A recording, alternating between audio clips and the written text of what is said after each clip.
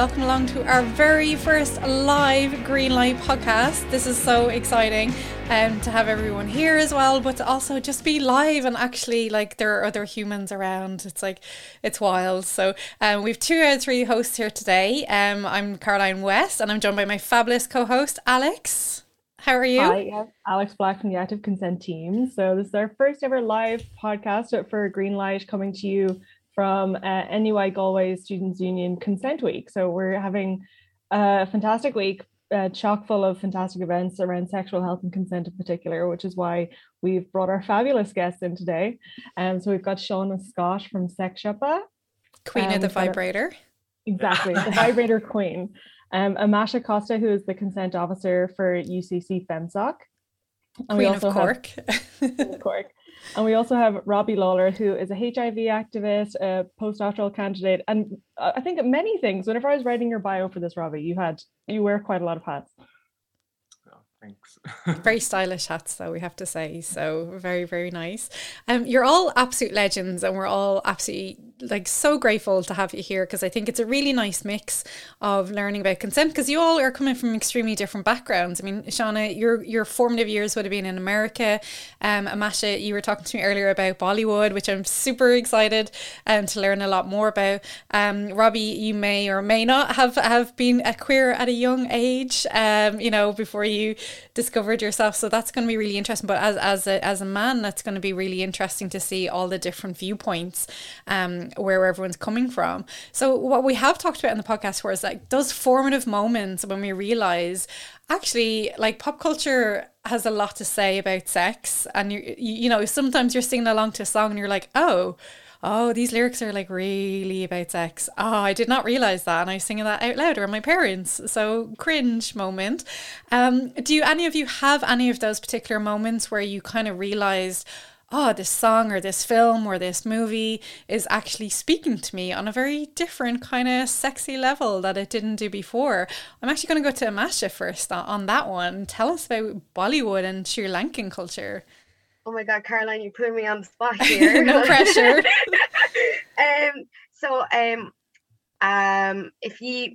If you don't know, I grew up in a very South Asian household. So my dad's Bangladeshi, my mom's Sri Lankan, but I grew up with South Asian kind of films, soap operas. My mom lived for Sri Lankan soap operas. It was the highlight of the day every time I came back from school. Grew up on Bollywood music and films and stuff, and I think it's just very interesting because I also realized I was queer at 12 watching Bollywood.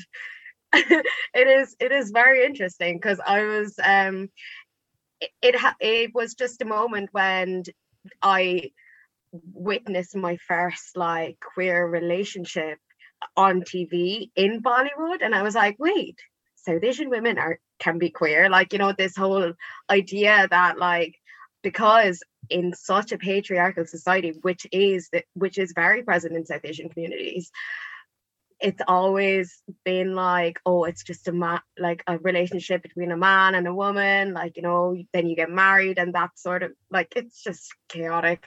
But for me to be able to see 2 women being together on Bollywood TV, I was just oh my God, I can be with a woman, but it's just very interesting because Bollywood really, really shaped my idea of thinking of what a woman had to be and what consent really was. And it was absolutely nothing to what I know now about consent, which I think has really vastly changed. It's just, I have no words, but I'm once again on the spot, but sure, look, we can do this.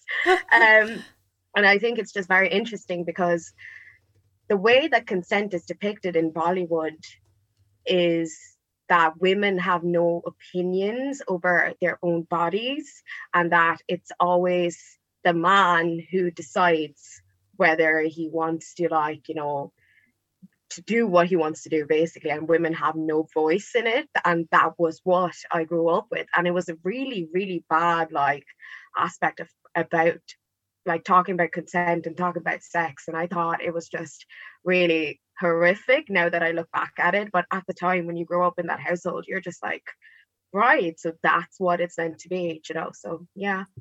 That's so interesting, Imasha, because I think a lot of people in Ireland as well can kind of relate to, I don't think I heard the word consent until maybe after college. I certainly wasn't getting consent workshops in college. And especially in Ireland, I think people often forget how quick our kind of social change has happened, even since the 90s, and even the kind of hangover that we have for Catholicism and that kind of thing. So the social change has been so fast that I think people often forget that actually we didn't grow up with these values, even like quite young people. I'd be interested, Robbie, growing up as like a young gay man in Ireland, what were maybe your more formative experiences of what you saw represented on TV, and maybe even about your own identity and what the messages you were getting were? I always say I had an idyllic childhood, but actually looking back, there were really problematic things that happened in my childhood. And one of them was like, my mom raised 5 kids on her own. She's like a superhero. We love her. I come from a really rough estate in Clondalkin, like a really, really working class.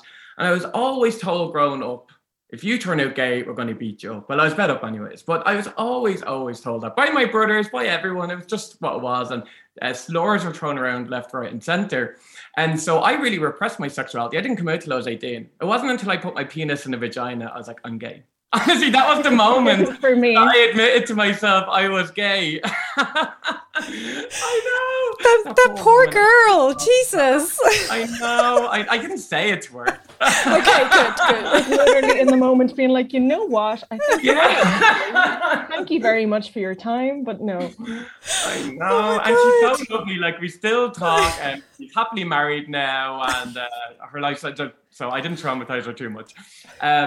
But actually, it's really interesting, and what was really formative for me, and it was actually Will and Grace, which was first cast in 1998, actually, I believe.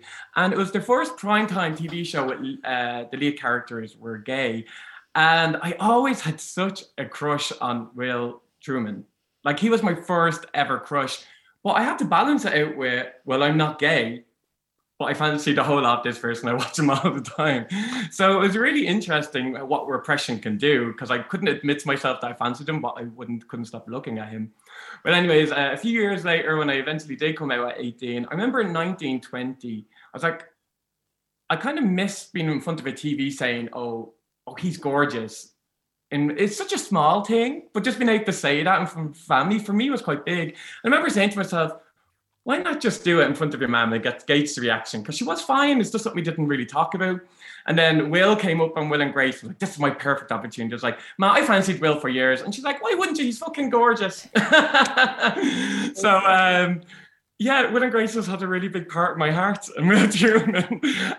But yeah, so that was really formative. It really challenged my belief system about fancying something that for me was out of bounds. And I think good old Will helped me come to terms. Will and a vagina, everything. And never the two shall meet in the middle. Definitely not. I think Will's story was quite similar, actually, that it wasn't that he was with Grace and then he realized, no, I'm sorry, I'm actually quite gay. Oh my God, maybe I just see so much of myself in him. That's why I really like your cipher. Because I remember Will and Grace was one of those TV shows that'd be on in the morning. I think it was a Channel 4 real early. So if you woke up early on a Saturday, you'd be watching that or like Frasier. So I actually remember I have way more memories of watching Will and Grace than I realized as a child, as a teenager. That's mad. And yeah, the reboot didn't live up to any good expectations, but we will not mention that. We won't. We'll move on from there. Sure. So, Shawna, what about yourself then? You're grown up in the States, which is the States is its own world. Like, it's so vast and so many different experiences there. But you're probably watching the same TV stuff as us. Yeah, vastly, like pretty much like the same as Ireland. Like, got all the same TV shows. I think for me, like one of my earliest memories, I was actually telling a friend this recently, that like when I was 4, Who Framed Roger Rabbit came out, and oh my God, I'm such a fucking cliche. Jessica Rabbit. It was like that moment, that opening scene where she comes out on stage and you could just like feel her raw sexual power. Even as a young child, I just intrinsically knew what that was and like what that power meant. And then similarly, like, didn't understand my feelings towards her. I'm like, I want to be her. But then like later on being like, do I want to be her or do I want to be with her? And funny you should mention Will and Grace, because I kind of had similar feelings about Karen. Like, he was your crush.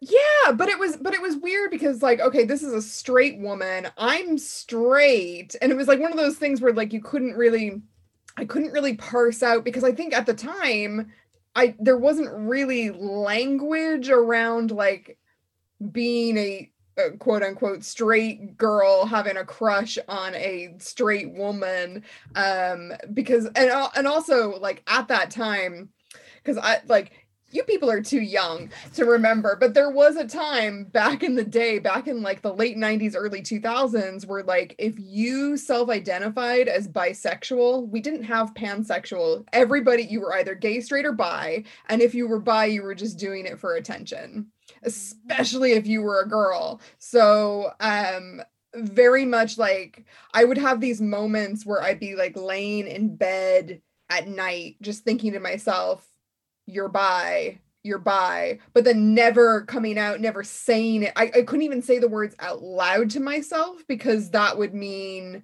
that I had like notions about myself.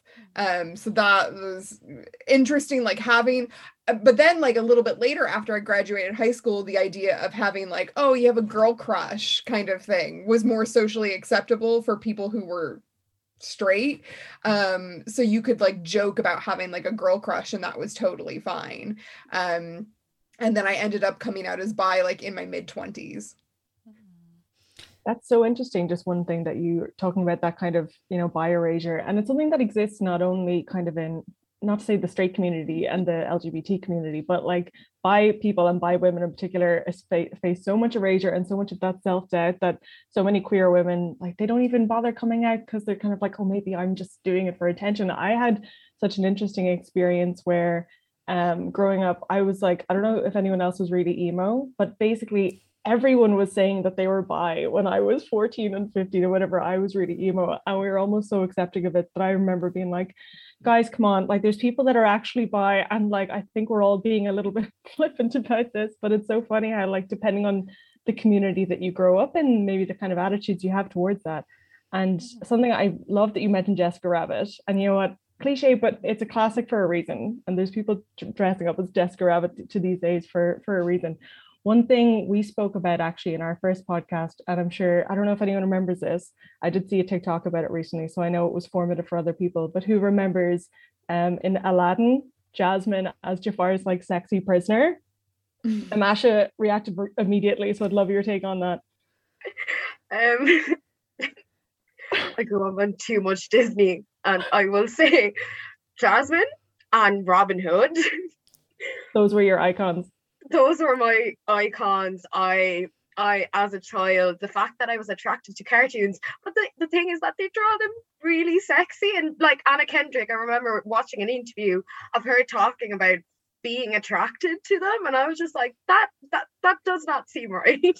But like I really remember, because like, bearing in mind a South Asian household, a Middle Eastern culture, and then there was Jasmine, and she was this gorgeous human being, and I was like, she looks pretty, I want to be her, or I want to be with her. So Aladdin, he is just like, a dirtbag. He doesn't deserve the love. And he wasn't that great either. Like Aladdin, he was a street rat. Let's just, yeah. He had street smarts. But the wild thing about that is looking back at it, and the whole like, she's Jafar's sexy prisoner thing. And like watching that as a child, I remember being like, something's happening here.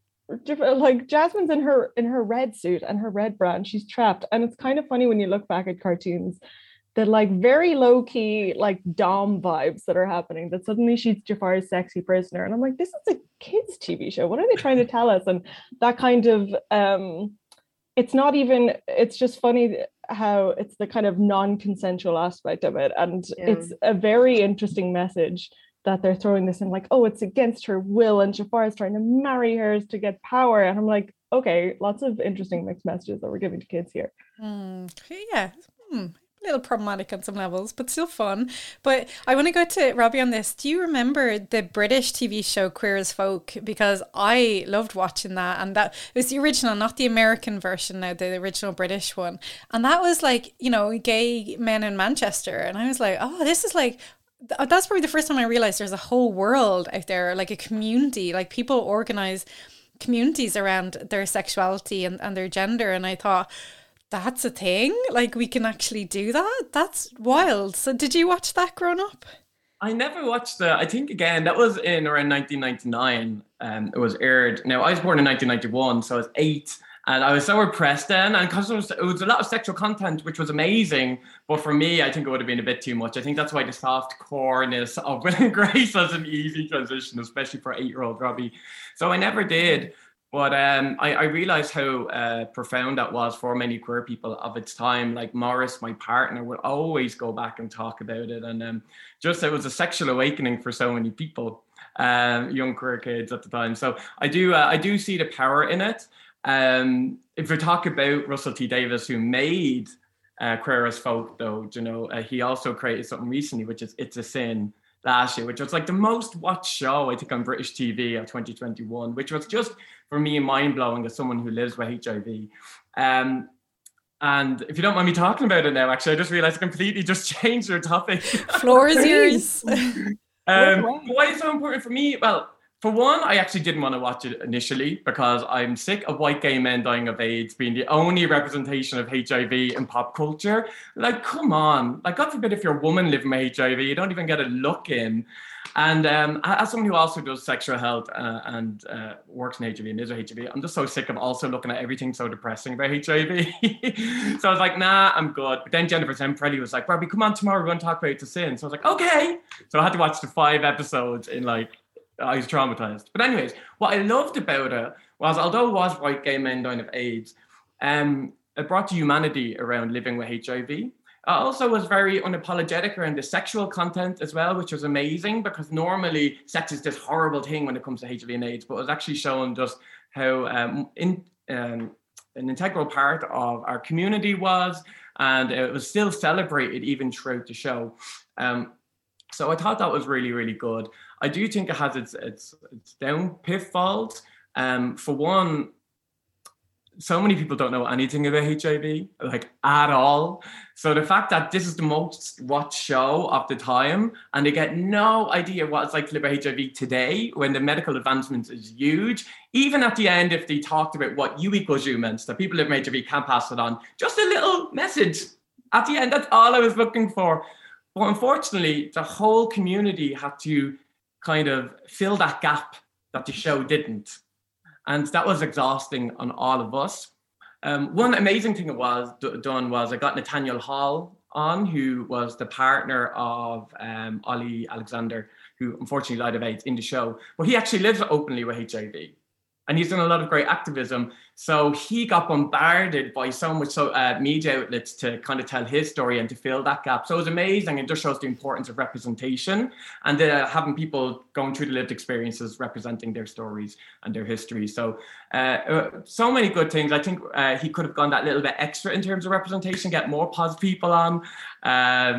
And a little bit more education. But again, Jennifer Zemprelli asked me to be on. And because I went on Jennifer Zemprelli, then I went into Tommy Tiernan because the booker is the same or similar. And then that got loads of people to talk with you. So going from Queer as Folk, it was really, really formative for the years. And I'm so happy that, you know, he still did revisit the lives of white gay men dying of AIDS. We're wiped out and the stories still need to be told. And I think it opened up the floodgates for a conversation around HIV again today. But I do think more representation is needed of stories. I think shows like Pose are incredible and everyone should watch them for more representation of different communities affected by HIV. So yeah, Russell T Davies, fair play to him. He's done a lot for the community and for HIV, starting conversations at times when conversations didn't want to be started. He really, really has, yeah. And well, to go to Shawna on that one, like that ripple effect that Robbie's talking about and that starting conversation, like we would have seen in Sex and the City in the 90s when the rampant rampant rabbit really became a thing. It was like one of the first few sex toys like to be shown on TV, and it was used in this lovely positive way. So queen of vibrators, you know, do you think that like that, how I suppose like any good pop culture references to vibrators and that kind of just unabashed joy of masturbation out there? Yeah, like one that immediately springs to mind is Grace and Frankie, because that was like literally the main plot line of season 2. They're starting a vibrator business, and not just like a vibrator business. It's like they're addressing sex and aging. They're addressing like disability, talking about like making it good for people with arthritis, having a grip on the handle that's like good for people with arthritis. So like that immediately sprung to mind. I think oftentimes we talk about like vibrators a whole lot and nothing else. And so one example I thought of that I really just loved, and when I saw it just started screaming, was the episode of Broad City where Abby like pegs the guy that she's sleeping with. This, to my memory, was the first time I ever heard or saw anyone on television or anyone talking about pegging outside of like Dan Savage's podcast. I was just beside myself with joy that like that was something that could be like talked about on TV, and it was done in a really positive way. She wasn't shaming him for being into that. She was just like, oh fuck, I don't know what to do, and so like ran to the bathroom to like ring Alana, and Alana was just like so excited that she got to experience, or is about to be able to experience something that she's always wanted to. Like that was like the holy grail for her. So it was handled in such a wonderfully positive way. You don't see many examples of. And when we talk about like celebrity and like the recent barrage of celebrity endorsements of like sex toys, so you have like, you know, Lily Allen for Womanizer, Cardi B, Cara Delevingne is like repping a brand. Who else do I have here? Dakota Johnson, Gwyneth Paltrow. Like everyone is repping vibrators now, and you don't see many celebrities, if any, repping any other type of sex toy. So I think there's still like some stigma attached to like butt plugs and dildos and masturbation sleeves that I think we need to work on. We need to step up our game. If we can talk about pegging on Comedy Central, we can definitely talk about, you know, have celebrities like rep a wider variety of sex toys, I think. Absolutely. And that's something one thing that we really love and that we've talked about before in the past, especially on our Active Consent social media, is Masturbation Week or Masturbation Month. If no one's aware, May is Masturbation Month. And we've always thought of it, like, it's amazing that we have an entire month for it, even though, you know, it should be every month. But the idea that if you know what you like, and if you know your own body, it's so much easier then to tell your partner what you like and also what you don't like. And that is really vital whenever it comes to actually communicating consent and practicing consent in relationships, because it's as much about what you really like as much as what it is about what you don't like. And I think especially growing up, especially as young women, you're kind of brought up like with TV and music and films and all these different sorts of things. You kind of get the message that sex isn't for you. And it's amazing that we have so many female celebrity vibrator endorsements, although as you've said, Shawna, it would be great to have a few more, brighten or broaden the field a bit. But that did not exist whenever I was young. Whenever I was a teenager, just no one talked about it. It was like, girls don't speak about masturbating. What are you saying? Like you got endless jokes in films about guys masturbating. You've got like American Pie, but we didn't really have the female equivalent to see. So it's really interesting now and very good to see how it's flipped. For sure. I think let's get Robbie in on that then as well, because like those sex toy endorsements and stuff, they're really for straight women a lot of the time. Like that's their target audience. So like where's all the queer male sex toys out there? Robbie, tell us you know, what you're going to do to change that world. Oh God. I wish I could change the world. The only thing that reason why we go into sex shops online would we get good lube. Essentially, to know we wouldn't really go outside of that. Me or Morris, I had this really bad sex toy experience, to be honest, that traumatized the hell out of me. But I think it traumatized me because I didn't know how to use it properly. And maybe, I don't know how explicit this podcast is. Maybe this is one for a pint afterwards or something. But I don't know if I'm the best ambassador for sex toys. But I actually think me and my fella just reached the 8-year part of our relationship now. I think it's well past time that we could like spice it up with sex toys and see what happens for whatever does need sex toys. But you're right, representation and visibility of even hearing gay men using sex toys other than in porn, which is what we see most, could be super powerful, and I think we do need to see more of. Definitely, yeah. And what about you, Imasha? Like, does Bollywood feature sex toys? I'm going to guess that answer is no. Unfortunately not. Like I did not even own my first sex toy till like a few months ago, and I got it off Sexsiopa. But my sex press editor for the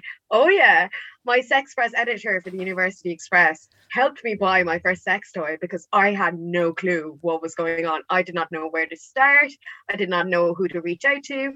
But she literally helped me choose what I like and be like, this might work for you, and I love it. It's just the best thing I have and the best thing I own. But like growing up, sex toys were big taboos. Like you can't talk about them. Masturbation doesn't exist. Women were not allowed to feel pleasure and not allowed to like make themselves feel pleasure, which I thought was weird because I discovered masturbation when I was like 14, 15 maybe. And I was just like, this is really cool. But like, it's not really like I couldn't talk about it with my mom. I couldn't talk about it with my friends because it was just such a closed off community towards masturbation and sex toys. And I was just like, it wasn't even shown in my, like, what's the word? In my pop culture growing up. It wasn't visible at all. And I was just like, but now I'm just like living. So yeah. That's fantastic, Imasha. I love it that you're living your best life. One thing I wanted to touch on is that we've talked a lot about kind of our formative experiences, but we've been really spoiled during the pandemic somehow that we've gotten quite some really good TV and also some really interesting nuanced examples of sex and consent and non-consent in particular. And I wanted to throw in, if anyone had watched I May Destroy You, because I thought it was such a fantastic example of some examples that we don't really see often. So we've got stealthing, which for anyone that doesn't know is when someone intentionally removes a condom during sex without telling their partner. So an example that a lot of people might have experienced not knowing that it actually is assault. And also it showed us a gay male character as well that was experiencing non-consent and how they kind of recovered from that. And I thought it brought up so many, really nuanced examples. And I was wondering, did we have any thoughts on it?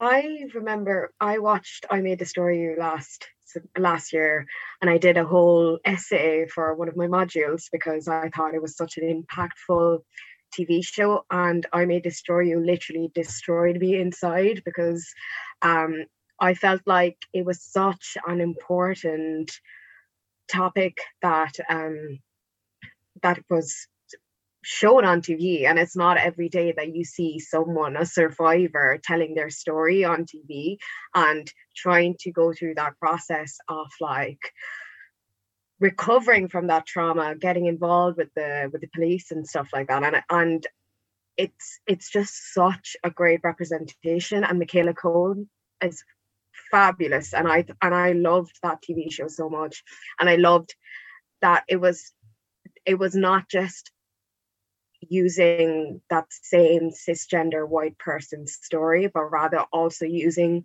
a story of a person of color, because you rarely see those representations on TV, let alone like a person of color talking about being a survivor. And I thought that was very important for the general community. So those were my thoughts on that. Really important to have that representation out there, and the fact that Michaela Cohen wrote it as well, so it's not her words being filtered through somebody else, like, and specifically like a lot of people who make these shows are cis white men or cis white women, so it's really important that she actually created that and had that power to have her words be represented as she intended them to be. So that's super powerful. So what about yourself, Robbie? Do you have any thoughts there? Yeah, it still breaks my heart because I actually know two people who got HIV through stealthing, both a man and a woman. God. And the shame they feel. Like even now, I know they have such a hard time, and they're the loveliest people in the world. And there's so much shame, as if one, they didn't see it as sexual assault. Well, because one, the thing is, they didn't know they have HIV for a while after. Do you know what I mean? Because you never experienced, didn't know, I didn't really know what was happening at the time. They blamed themselves for being drunk. All of these different things. It's a very real thing that does happen.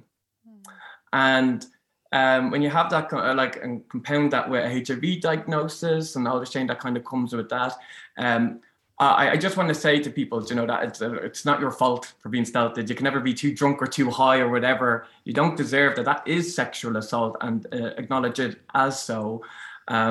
And don't beat yourself up for, I should have done this, I should have done that. You know, this person had intent stelting, and they didn't tell you. So it is an assault. And just to really just kind of talk to people who you know you can trust to share this with, because again, shame can make you hold these things inside. And I certainly know when it comes to HIV, the worst thing we can do is keep it secret and to hide things, bottle them up. That can be almost as it is as harmful as the virus that's untreated. So I would say reach out to people and just acknowledge that you're not a problem here, that this does happen and that you are a victim of assault. And so there's so many services out there as well to reach out to. If you want to talk about any of the HIV services, get in contact with me, but HIV Ireland's a great one, and they do a lot of counselling and support. Yeah, I think that's a really fantastic point. Like, people really struggle with being victims of sexual violence and naming it as well, and for us as viewers to name what we're seeing on screen and stuff. And I know Shawna, you had a lot of thoughts about the film The Piano before, and that was like viewed as like this Oscar winning, you know, film. It was like I think it won a whole range of awards, I'm pretty sure, but that deals with some very uncomfortable topics, like in the same thread as Robbie is saying. Yeah, I have a really complicated relationship with the film The Piano, because I love it to my core. I love that film so much. And I think it has a lot going for it. And yet it's like the core central premise is about a woman trying to get her piano back by way of like acquiescing to a man's like romantic and sexual like exploitation of her. And yeah, and it's I'm trying to gather my thoughts on it, because it's so complicated and so complex. And when you like look back on it, and it's funny, like I didn't see that film until in like I think the last couple of years was like the first time I saw that film, and I was like, this is wrong. This is really wrong. And it was produced by Miramax, which was Harvey Weinstein's baby. Like that film was his baby.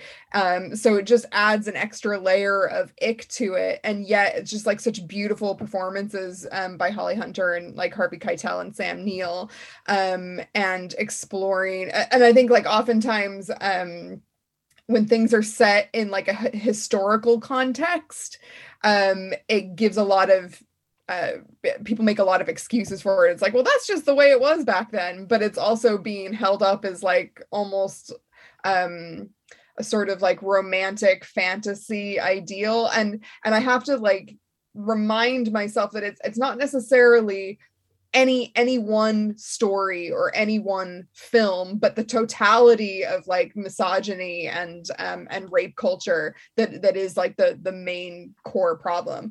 One thing I thought was really interesting about the film, there's one scene in particular where the little girl, who's played by Anna Paquin, and is hanging out with all of the Maori children. It takes place in New Zealand, and they're replicating what she saw her mom doing with Harvey Keitel. And so they're like grinding up against trees, and all the Maori parents are just like, that's just what kids do. Like thinking it was just, you know, just natural. These kids are just playing or whatever. And they're like kissing and making out with like the trees. And then like Sam Neill comes along as like, you know, puritanical colonizer, like, what are you doing? You're like bringing shame to these trees kind of thing, and just like drags her away. So I thought it was, there was a really interesting kind of conversation happening in that one scene between like puritanical colonizer like rape culture and a very kind of patriarchal view of sexuality versus like the Maori's like view of sexuality, and just like, yeah, it is what it is, like it's natural. I think you're so right, Shawna, in saying that we can really, especially when it comes to film and TV, we can love these things and still acknowledge maybe the complexities that exist in them. One, I saw a post recently about, and I know I'll probably get a lot of flack for this, but I've never seen Call Me by Your Name, but it did bring up how, and I thought this was so interesting, that you might get a lot more scrutiny on a film that has an age gap romance if it's a heterosexual couple. But people were saying how, and like Call Me by Your Name was such a celebrated film, won so many awards, got so much critical acclaim, everyone shipped Timothée Chalamet and Armie Hammer, but actually it's, that if you like kind of get down to brass tacks, Timothée Chalamet's character is underage and kind of being preyed upon by a much older man. And why do we feel maybe differently, or why would we not scrutinize that as much because it's a gay couple? And I was wondering, Robbie, did you have any thoughts on that or any opinions? I found it an extremely weird movie. Like I loved it. I wanted to go to Italy the following day. It was so beautifully set. But yeah, just that, like, I think in gay culture, there's this thing about daddy and son. Like, it's a real kind of fetish. It's real language you use. Like, it's all of these things. And I think it was kind of like impersonating that. Do you know what I mean? But yeah, I did find it weird. Was he 16 or 17? Because in Italy, I think the age of consent is 16 or 17. So I don't know if he was underage technically, but it was like just the parents are just so cool with it. Do you know what I mean as well? It's just really strange. And I think one of the things I did like about it, that I don't like queer movies so much because they're always coming of age movies. Always. And I just get bored of them. I'm so sick. I'm like, they're very important stories to tell, and so many people get them out. But because I've seen them so much and it's the same story over and over, this was a kind of coming of age, but in a very different way. So I appreciated that about it. But yeah, the age difference was a little bit weird. The fact that no one blinked an eyelid, I'm like, maybe it's Italian culture. I don't know. And also, it was the 80s. Like everything, you can make an excuse for everything if it's set in a historical context. Yeah, exactly. So I don't have much thoughts on it except that it's beautifully set. But I do think it does open up this really interesting thing about like, how is it problematic or is it just fantasy? Or is that both? About the whole daddy son thing, do you know, I'm relating on that, and because like what's the kind of body type and how young is young to meet these fantasies? And I know in the hetero world this is very much a big thing too, but like I feel like over the last few years this daddy son dynamic has just kind of blown out, and I think it's kind of showcased in this movie. I just wanted to touch up on that. Like I'm hoping that many of you have watched Euphoria, and like there is that like the daddy kind of vibes that Cal Jacobs gives, and like how he uses that to get with underage gay men or transgender men or women. And I think it's just very interesting because like it is portrayed in a TV show that is literally like, shown now. It is like coming out every year as well as renewed for another season, and it also portrays very badly like consent, which I think the fact that it is now like being shown to people younger than us, and that their understanding of consent would also come out from that, it really kind of like highlights like really bad representation of consent. And I was just like, that just came to my mind when you were saying that there. So excellent point to have. And yeah, I think also if we're going to talk about like age gap relationships, like Licorice Pizza came out recently. I haven't seen it yet, but I was reading an article by someone who was talking about how if it wasn't a big glossy Paul Thomas Anderson film, would we be praising it as much? Because it's about a 25-year-old woman starting a relationship with I think he's 15 in the film. So like, and again, like, are we excusing it because the older person is female? That's so true. I've seen similar kind of discourse, especially on TikTok, people talking about licorice pizza, thinking, would we feel as comfortable about this if it was gender flipped? And the whole idea of who has the power, and just Imasha bringing up Euphoria there. Like, I know, spoiler alert for everything we've talked about in this, by the way, but Kat, who is played by Barbie Ferreira, having, I think it's the first time she actually has sex, or some sexual experience she has, is with a guy in his 20s, and she's maybe only 15 or 16. And it's meant to be portrayed as quite powerful. Afterwards, he asks her, did you come? And she says no. And she walks off like a badass. And it's kind of meant to be portrayed as really powerful, but it's like, no, because she's still underage. She's still much younger. She doesn't actually have the power there. And to kind of glamorize that in a way is kind of irresponsible when you know that you have a young audience watching this. It is a very glamorized show. Like, even the relationship with Nate and Cassie, Nate and Maddie, it just allows like younger people to visualize and glamorize, oh, him being this bad boy that is violent all the time is the bad boy that I want, which really isn't what should be portrayed. I know Euphoria is like trying to write the truth as well, but at the same time it's just not a great show for, especially for younger viewers. So yeah. Well, something that was accused of corrupting the youth, and we have to save the children, were two of my favourite songs from the past little while, and that was Cardi B and Megan WAP and Lil Nas X, where he gives a lap dance to Satan. So everyone was like, oh my God, think of the children. But like, actually, these were like really powerful songs to have, you know, and especially like, let's talk about Cardi B first, like WAP. People should know what that stands for by now. It's not, well, what do they dub it as on YouTube? Macaroni in a pot. I think that was the like radio friendly dubbing that they could do on it. But like, that was really powerful, and actually like spawned a million conversations about female sexual pleasure and enjoyment and what to do if things aren't working, and lube and all these kind of things. Shawna, did you see a spike in like lube and toys after that show came out, or that song? After that show came out. Not specifically. The one memory I have of that time period of like when that song just like the weekend that song just exploded, Kylie Minogue released a single, and like there was like a few people on Twitter who were just like, oh my God, I feel so sorry for like Kylie, because her song was really good too, but it wasn't WAP. So it just got completely eclipsed. But I don't think I saw any like massive spike in sales, but yeah, it just amazing how it just completely just took over everyone's brains for years.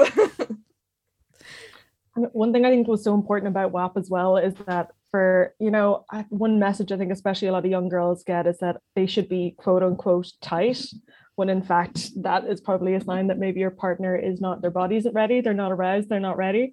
And now we've got this chart-topping song that you can barely play on daytime radio because there's so much profanity in it, talking about, no, you want to be as wet as humanly possible. And like, what an amazing message. Oh God, and how hot are they? Like, Jesus Christ, it's beautiful. My God, but the lyrics are great. For example, hop on top, I want the ride. I do a Kegel while it's inside.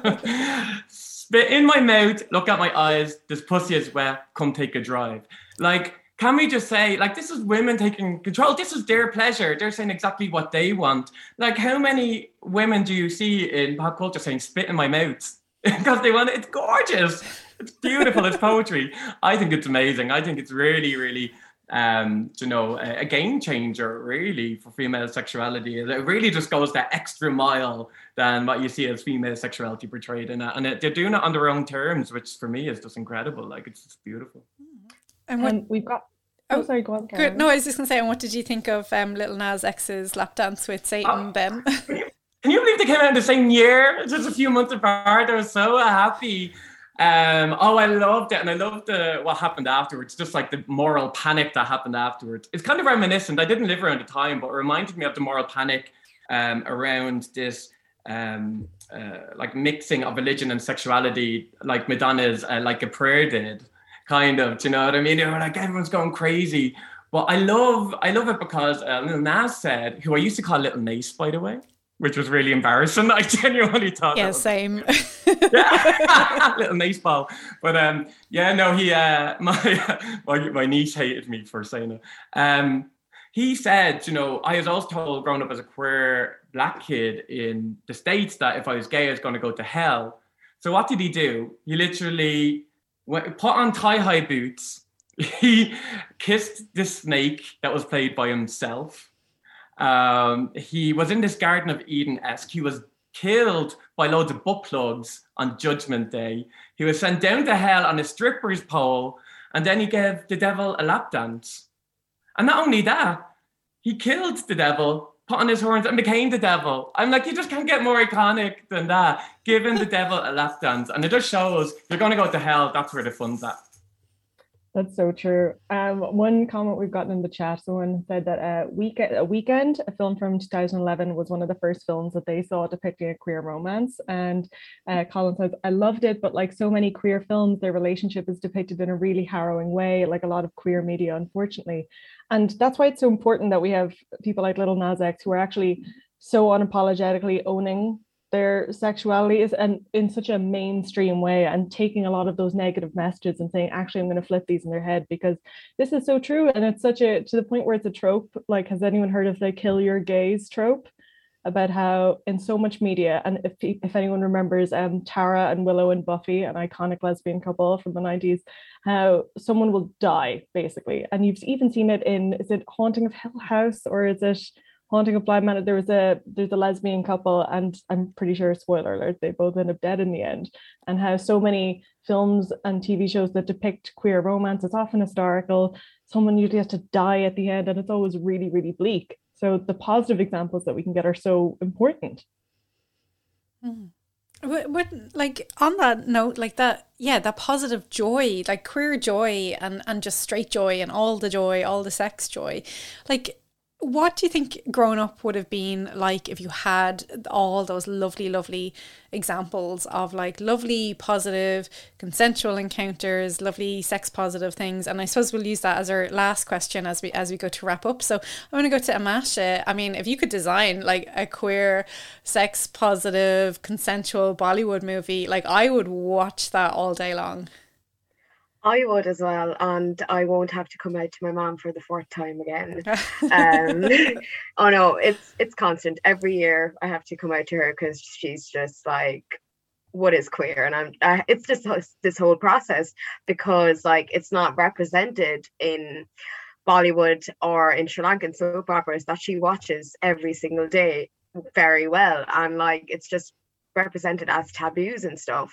But like there are so many amazing queer activists that are in Sri Lanka and are coming out with like, we need to see more of this in our own pop culture and stuff that we are growing up with, and we shouldn't be shaming women for wanting to express their sexuality. And I think that's very important, and I would love to see that in Bollywood, and I would love to see that in Sri Lankan soap operas.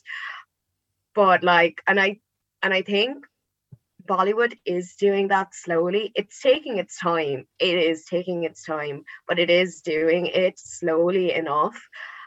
With especially they decriminalize being gay in India, which I think is fantastic, because it wasn't something that was like, being gay wasn't allowed in India, but still they still represented queer women on TV, which I was just like, that is very, like, it contrasts each other. But now, like, I feel like South Asia is really, really, like, you know, becoming more open and allowing more people to come out as queer, and to allow more queer activists in South Asia. And I love to see it, and it's just fantastic. So yeah. And what about yourself, Shawna? If you could design lovely, positive, cultural experiences, what would you do? I really want to see more queer Irish media. Just give it all to me. Like, love Dairy Girls. Dairy Girls is great. Are we gonna see Nicola Coughlan with a girlfriend, like in season 3? I fucking hope so. I think that would be lovely. And yeah, I want to see more examples of that. Let's make that happen. But also, it's very telling that, like, what the Dairy Girls is Channel 4, isn't it? They're Channel 4. Yeah. So RT, come on, give us the queer media desperately crave. Yeah. And Robbie, what about yourself? I want to see more POSWAPs. That's what I want to see. So basically, I would love to see people living with HIV talk openly about their experiences and how they regained their sexual being, how they regained their sexual self. There's this sexual revolution happening around the world, and I actually think people living with HIV shouldn't be at the back trying to catch up. I think they should be at the forefront, because when you live with HIV, your sexual confidence is through the floor. You never think anyone want to touch you again. You think you're quote unquote dirty. But what I've seen about people, regardless of gender or sexuality, is regain their sexual self, an idea of themselves around communication, around desire, shame.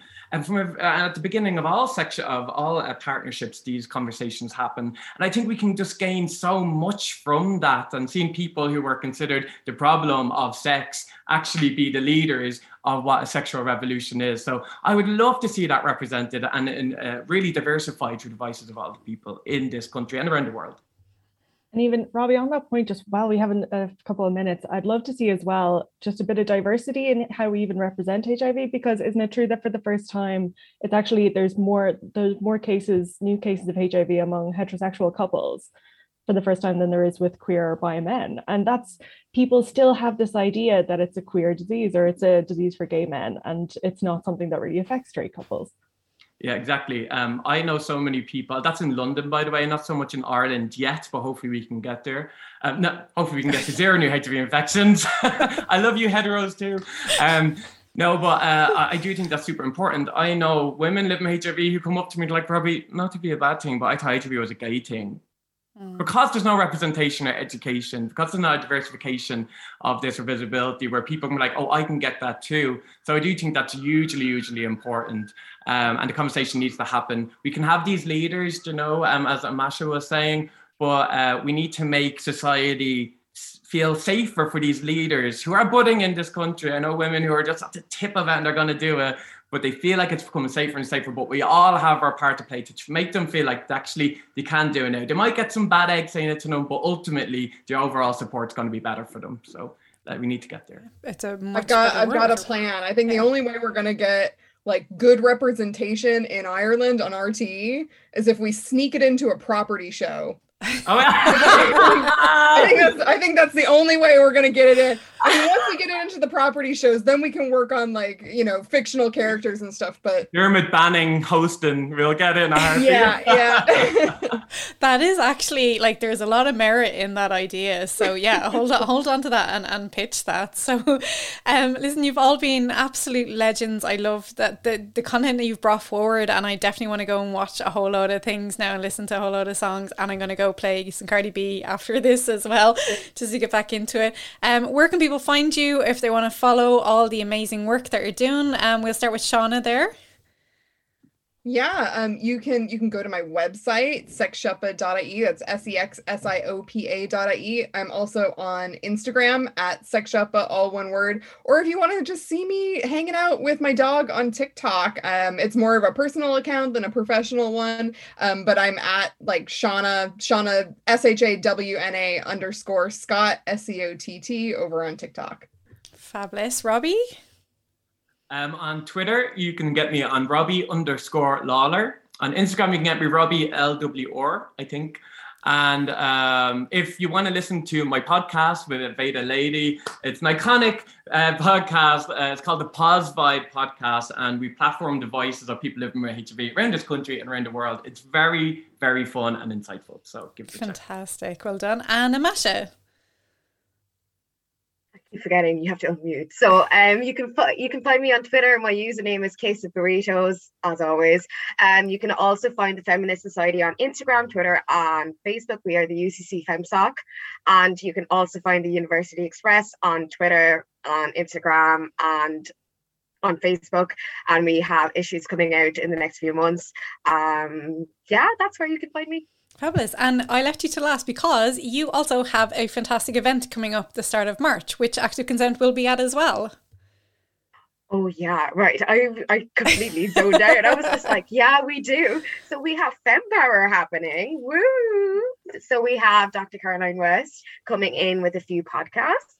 And we have some amazing, amazing speakers coming in for our 2-week conference. We also have an entertainment evening where we are hoping to have a few amazing artists come in. We will also be having a poetry slam, and we will be having an art showcase. And we have some really, really interesting events that I'm really excited for. So I can't say much at the moment. So that's super exciting. Can I just say, like, I have spoken at FemPower like a couple of years in a row, and it is seriously one of the most like best organized, like just most fun I've ever had at like a university conference. Like, you guys do such a good job putting that on. So for anyone who's interested, absolutely, I second that. Go to FemPower. It's amazing. Oh my geez, Shawna, you should come down to Cork and come and see FemPower there, as well as you, Robbie. So, well, myself and Alex will be there anyway. We are going to do a live active consent podcast on the Sunday, and we'll have a live Glow West podcast on the Saturday. So we're going to be all over your business live streaming from there. So that's fantastic. So Alex, where can you find us? We're important too. Can you find us? You can find the Greenlight podcast on consenthub.ie, which is your one-stop shop for all your consent needs. Our new website in partnership with the Department of Justice and the Department of Further and Higher Education. On Instagram, Twitter, and Facebook, you can find us at Active Consent, and we're talking about consent every day of the week. And you can find out a lot more info about all the fantastic events happening this week as part of Consent Week with NUIG SU. Fabulous. So if anyone's listening to this and they're in the audience, we are having a live in-person consent workshop tomorrow in NUIG. So do have a look at the NUIG Student Union socials. They'll have all the details of it there. And if you're listening to this after it comes out and you've missed that, like, we will go to any consent week around the country, you know, like, so please do put something on and we will happily be there. So thanks Mil to everyone for listening in. We really do appreciate you know, the hour that you've given us today. If you've got any value out of this, please do pop over and give us a rate and review, or follow us again, as Alex said, on our socials, and you know, help us get the word out about the podcast. And thanks everyone, and we will chat to you next time.